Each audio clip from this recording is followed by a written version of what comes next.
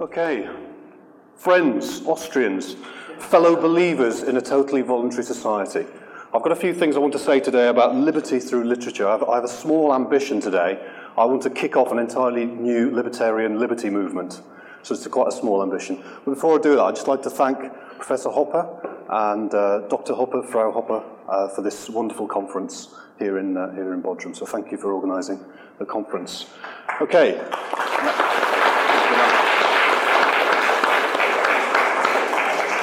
So the topic of my speech is liberty through literature, and I've got a few things I want to talk about today. The first is a message. It's an ideological message, and here's the ideological message.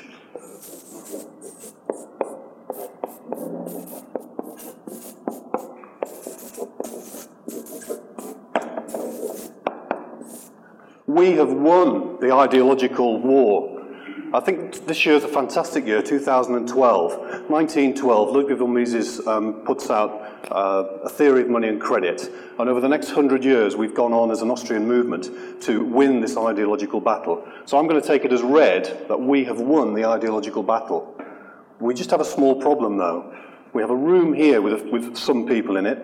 We have a few islands around the world. We've got Auburn, Alabama. We've got wherever Doug Casey happens to be. Acapulco in Mexico. We've got a few islands of sanity, of reality, but the rest of the world is suffering from a mass Stockholm syndrome of believing in the state. But 99.9% of people believe in the state. So although we've won the ideological battle with fantastic books by Professor Hopper, by Murray Rothbard, by Ludwig von Mises, Professor Salerno, and many other people, we're only speaking to a very, very small section of society. So what I'd like to try and get going today is a movement where we move away from non-fiction books. We move away from arguing philosophy and history and all those really important things. And some of us who aren't capable of doing that, who haven't got the thinking power to do that, try another kind of writing, and that would be fiction writing. So as an experiment, I've actually, a good friend of mine who's by the pool working on his tan at the moment, has written, a very good close personal friend of mine, has written this book as an experiment. I thought I'd try an experiment and write a fiction novel myself to see if it's possible to create this new genre, which I'm going to call Rothbardian novels, but we might come up with a better name later, such as freedom novels or even laissez-faire novels, we could even call these things, where we take the wonderful ideas of Mises and Rothbard and Hopper, and we kind of embed them and insinuate them into fiction and into literature, and try to persuade people to come to us through literature rather than through heavy-handed books. So many, many years ago, my first experience of Austrianism was by reading Ayn Rand's Atlas Shrugged. Now, a quite dense book, and they've got the 4-hour John Galt speech at the end of the book. There was one word in it which brought me to the Austrian school, and that was Mises. It's mentioned once near the end of the book. And I just thought, who's this Mises character? And I got Mises' books out, and I went straight to Human Action. So my first Austrian book was Human Action, sort of going in right at the deep end. But how did I get there? I got there through reading Ayn Rand's Atlas Shrugged. So if some of us here can also write in that way, and we can put our own ideas into our own novels, and we can create the kinds of things that people read on planes, on trains, and wherever they are. What do people do when they're on planes and trains? They're reading Kindles, and they're escaping from this mad world that we live in by going into fiction, and by going into books, and by going into novels, and getting away from the madness that surrounds us all the rest of the time. It's their little island, and maybe if we can get into that island ourselves, then we can help them, draw them to the non-fiction books, the Human Actions and the Man, Economies and States and Democracy That God That Failed, by writing really good fiction which draws them in that particular way. Now, I just wanted to talk as well about the benefits of writing. For those of us here who aren't going to write a great Austrian philosophy book, what are the benefits of writing if you actually go for this? The first thing you do is you'll create a creative milestone for yourself as an individual. So if Sean, you were to write a book, I'd love to see that book. I mean, it would be called The Singapore Trader or the Expatriate. That would be a great title for a novel.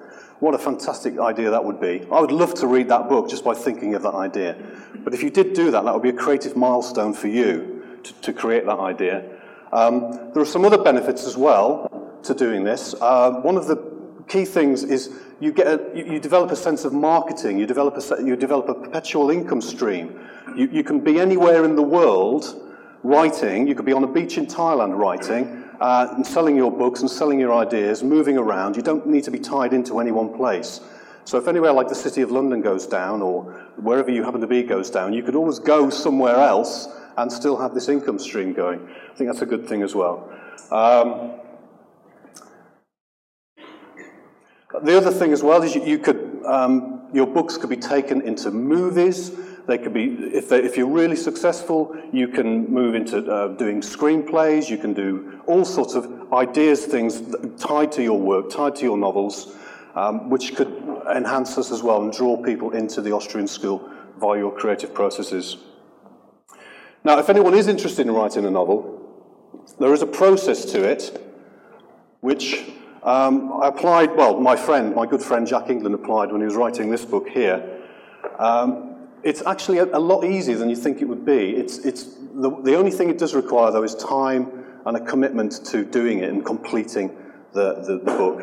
So the first part of the process is to take two ideas and bring them together. So you take one good idea, another good idea, you bring those two ideas together, and then you'll see the story in front of you, and then you basically work and chip away and create. The story is there already from these two ideas, and you chip away and you create the novel. There's usually 3 drafting processes.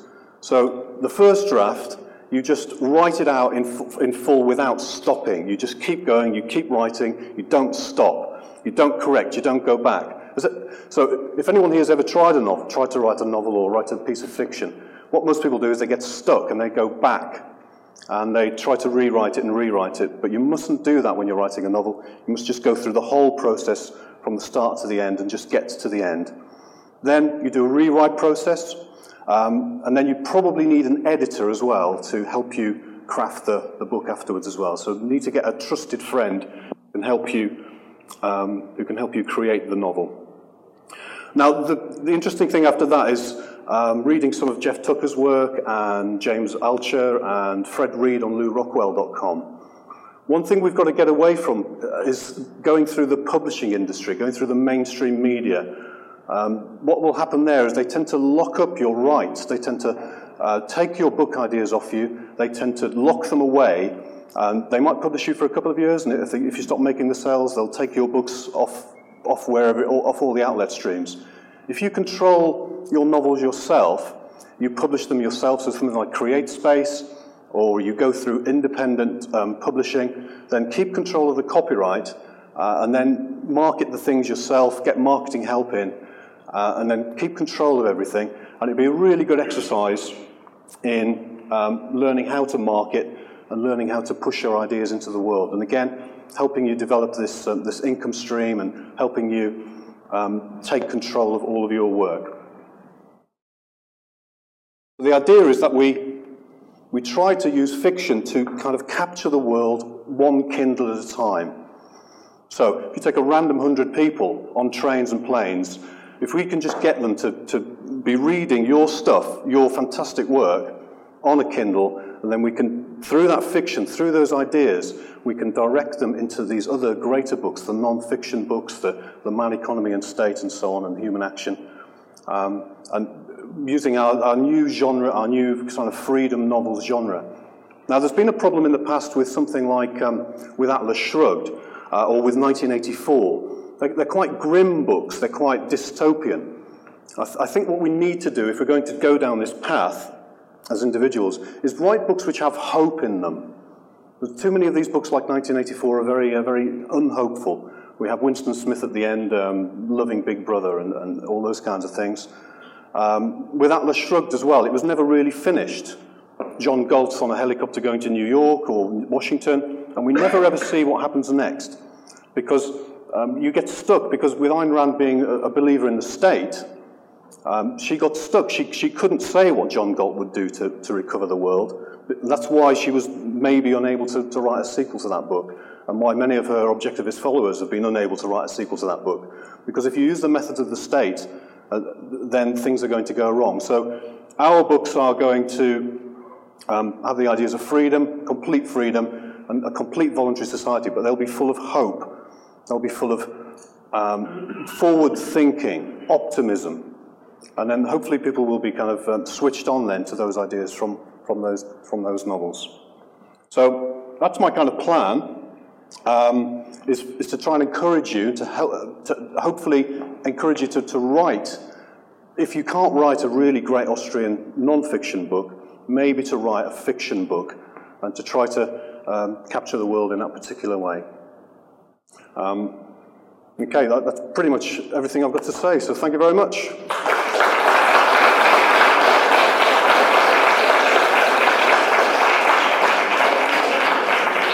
By the way, there are copies of this available in the foyer. Yes, Kurt? You know, a novelist, for someone of your character depth and whatever, ability to sort of stick at something for a while. A short story is usually how people get, short stories are also how people get started in the publishing business, right? And you can write a short story in 5 pages. Yeah. Yeah, people can do whatever mechanism they want to do. But I think with the Kindle experience, I think people want to get into a deep experience. When they're reading, they want to lose the world and they want to go into a deep experience and get carried away for 8, 9, 10, 15, 20 hours just to escape this strange world that we live in. So I would think that maybe writing novels rather than short stories would be a good thing here. It is a hard piece of work. I mean, to go along with a novel, it's probably going to take, the first draft is probably going to take 3 months. And I would find that one of the best ways of doing it is it's almost be in a dreamlike state, to let the unconscious part of your mind take over. So if there's 4 parts of the mind, I'll just go through these now. So if we look at the brain, there are 4 thinking segments in the brain. So linked there by the corpus callosum and the hippocampal commissure there.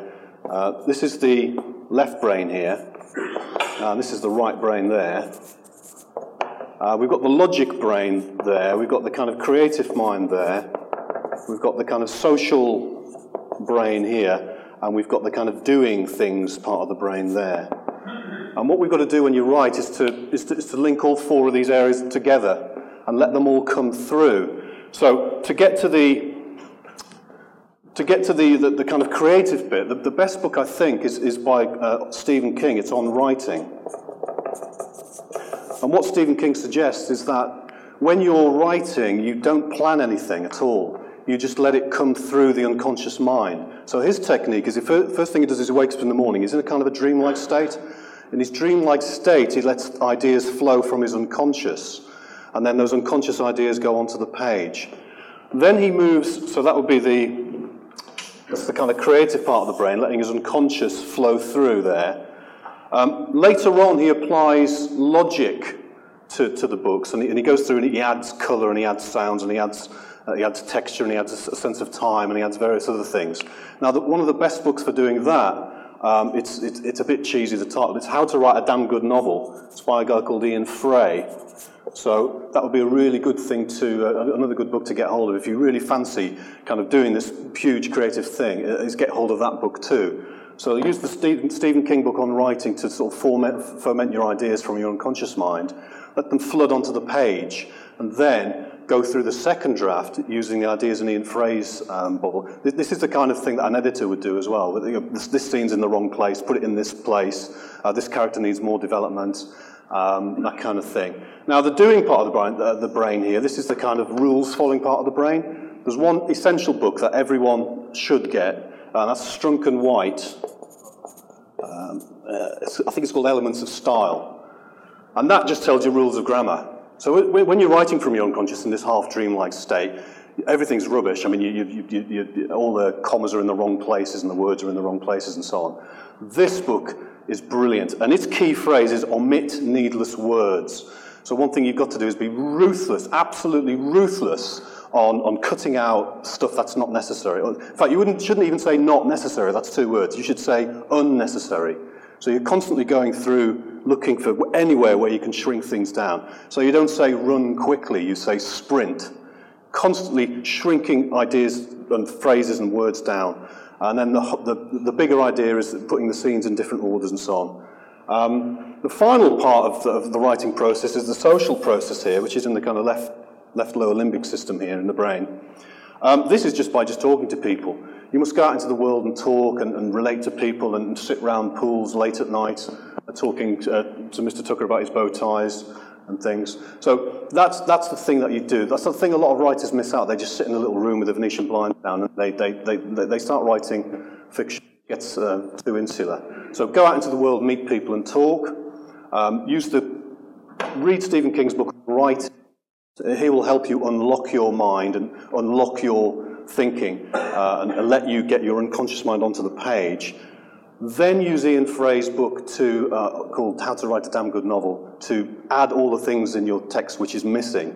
Colour, sound, sense of smell. I mean, I'm very bad at the sense of smell. I don't have a nose in my brain. There's nothing there. And I have to go through and add things. She smelled of lavender and she smelled of lilies. I don't know why I'm talking about women and what they smell of, but, when a soldier's on a battlement and he's about to be killed by the Persians, there's all sorts of other smells you can introduce there. So I have to manually add those in. And then go through the Strunk and White elements of style and punch up that grammar and just really tighten all that stuff together. And if you go through these 4 processes in the brain and talk to people here as well, then what you create is a really rich, deep, full kind of text, which has a lot of 3-dimensional, 4-dimensionality to it. You must add time, a sense of time to things as well. So I think a novel is the best way to go, rather than short stories. I think it's a deeper experience. We're trying to capture the world one Kindle at a time, so we need to get people really into the Kindle that they're reading on to really capture their attention. And if we can just slip in a few key phrases every now and again, then we can pull them along. Yes? Can I ask you what your position is on on intellectual property? And depending on your answer, whether you're a Kinsella or a Randite, how does the author get paid if he avoids the... Yes, it's a really interesting question. I mean, sorry? The question was, what's my standing on intellectual property? Am I a Kinsellian or a Randian? I'm very much a Kinsellian. That's another reason why I think we should go down the independent publishing route ourselves. Through all these wonderful technologies we've got. If you just look up on Fred Reed's articles on Lou Rockwell, or you look at James Altucher's articles on his blog site, you'll find all sorts of really good, long, deep articles about self-publishing, about keeping control of your own stuff. And the reason for that is to not let the publisher have the copyright, because if the publisher gets the copyright, first of all, they'll give you a pittance. They won't market you unless you're famous. So they do 2 things. They get you into bookstores and then they do a nice cover. Everything else is down to you. So if you can get yourself onto Amazon and various other outlets and you can get yourself a nice cover, pay someone a few $100s to give you a nice cover, or do it yourself, then you've done everything the publisher's going to do for you. And the problem with publishers is they will just pull your books off their bookshelves if it's not making enough money. If you do it yourself, you can sell your stuff forever, and then you can hand that on. As to the copyright thing itself, I think what we have to do is we have to make it so attractive and so reasonably priced that no one needs to copy it or whatever. So make your prices. That's why Kindle is such a good thing, because you can charge, $1.99, $2.99. You're not having to charge somebody $14.99. So just make it so distributable and so cheap that it's good the way you give it to them. They don't need to go anywhere else. They don't need to go to Pirate Bay or anywhere else and download illicit PDFs, illicit according to the state. So I'm very much a Kinsellian there. And I don't think losing intellectual property prevents us from creating. In fact, I think it will create more stuff, because if you look at music in England, classical music in England died because of copyright. That's why the only English composers we can think of are usually people from Germany who moved to England, like Handel. So all the Germany was fantastic, because there was hundreds of Germanys. There was no copyright, so you got Beethoven, you got Mozart, you got all these wonderful classical musicians, because there was no copyright.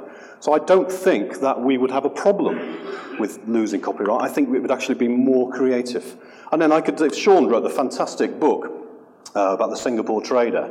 I could even write the sequel to it if he didn't, without intellectual property. Or if Vincent, where's Vincent? If Vincent wrote The Accidental Belgian, which I would love to read, You know, I could help him with that, or I could take it on and I could extend it. Or if Sandro, where are you? The Life and Loves of a Perpetual Traveller. I mean, what a book that would be. I'd love to see that book. I want to read it right now. You know, and without intellectual property, fine, he writes it, he does it, distributes it in a way that I don't need to go and steal it off Pirate Bay. And I think things will be more creative, like German classical music. Jeffrey. Thank you for your comments about copyright. One kind of clarification, though. More recently, authors have become aware of what an evil scam, copyright is. Yeah. And when they have a book put up by a publisher, they'll insist on retaining the copyright, as you suggest. Yeah. And then only to discover later that they've signed a contract that says that in fact, they only control the rights to the book once the publisher takes it out of print. Yeah. Which never happens at all. Yeah. I mean, so you will not regain the rights to your own work until 70 years after you're dead. Yeah. When everyone else can get it as well. Which is an amazing thing. So it's not enough to retain your copyrights. You can't sign those contracts. That's the key thing. Yeah. So yes, independent publishers and self-publishing, and publishing into the commons. Yeah. Create commons way. In other words, not so much to retain the copyright for yourself, but make it part of the commons so that you in fact share your work with everybody and market well. There's also a widespread confusion that somehow the commercial ethos is compatible with copyright, whereas publishing the commons is somehow just dumping your work on the world and never getting paid. And that's just wrong. Yeah. Which I think you applied in your Yeah. So I'm not a Kinsella, I'm a Tuckerian, if there's such a thing exists. Okay.